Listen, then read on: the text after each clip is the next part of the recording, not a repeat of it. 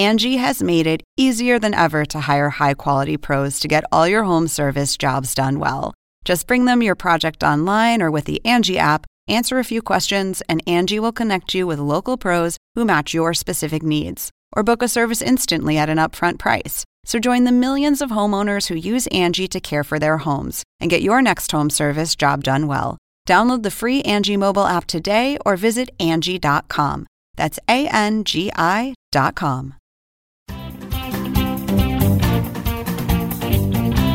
Welcome to The Point for June 11th. I'm Lauren Dzansky, co-author of The Point.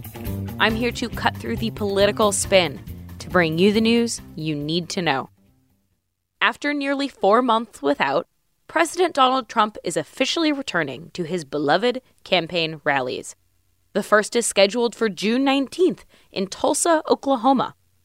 Trump's rally has already drawn criticism, but it's not because he's returning to the campaign trail amid the pandemic. June 19th is also known as Juneteenth, the day that marks the end of slavery in the United States.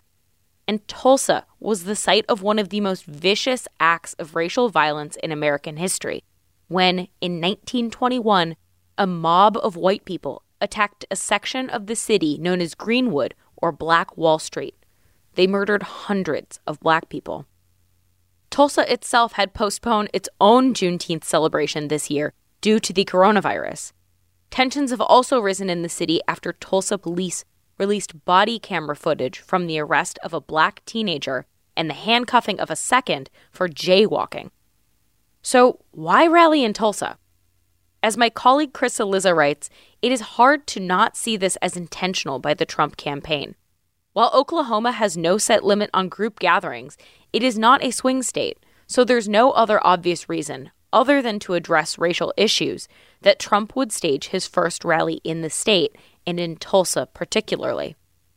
The White House defends Trump's rally location, saying the president will share some of the progress that has been made for Black Americans. But that explanation is being rejected by many Black leaders. And given Trump's history of racist statements, including the birther movement, many instead see a call out to rally white supremacists.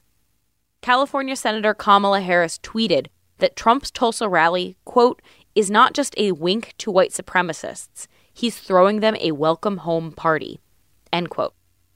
Let's get to the point. Even if Trump intended to make this a call for unity, it's probably not going to happen at a campaign rally in Tulsa on Juneteenth. And that is the point for June 11th, 2020.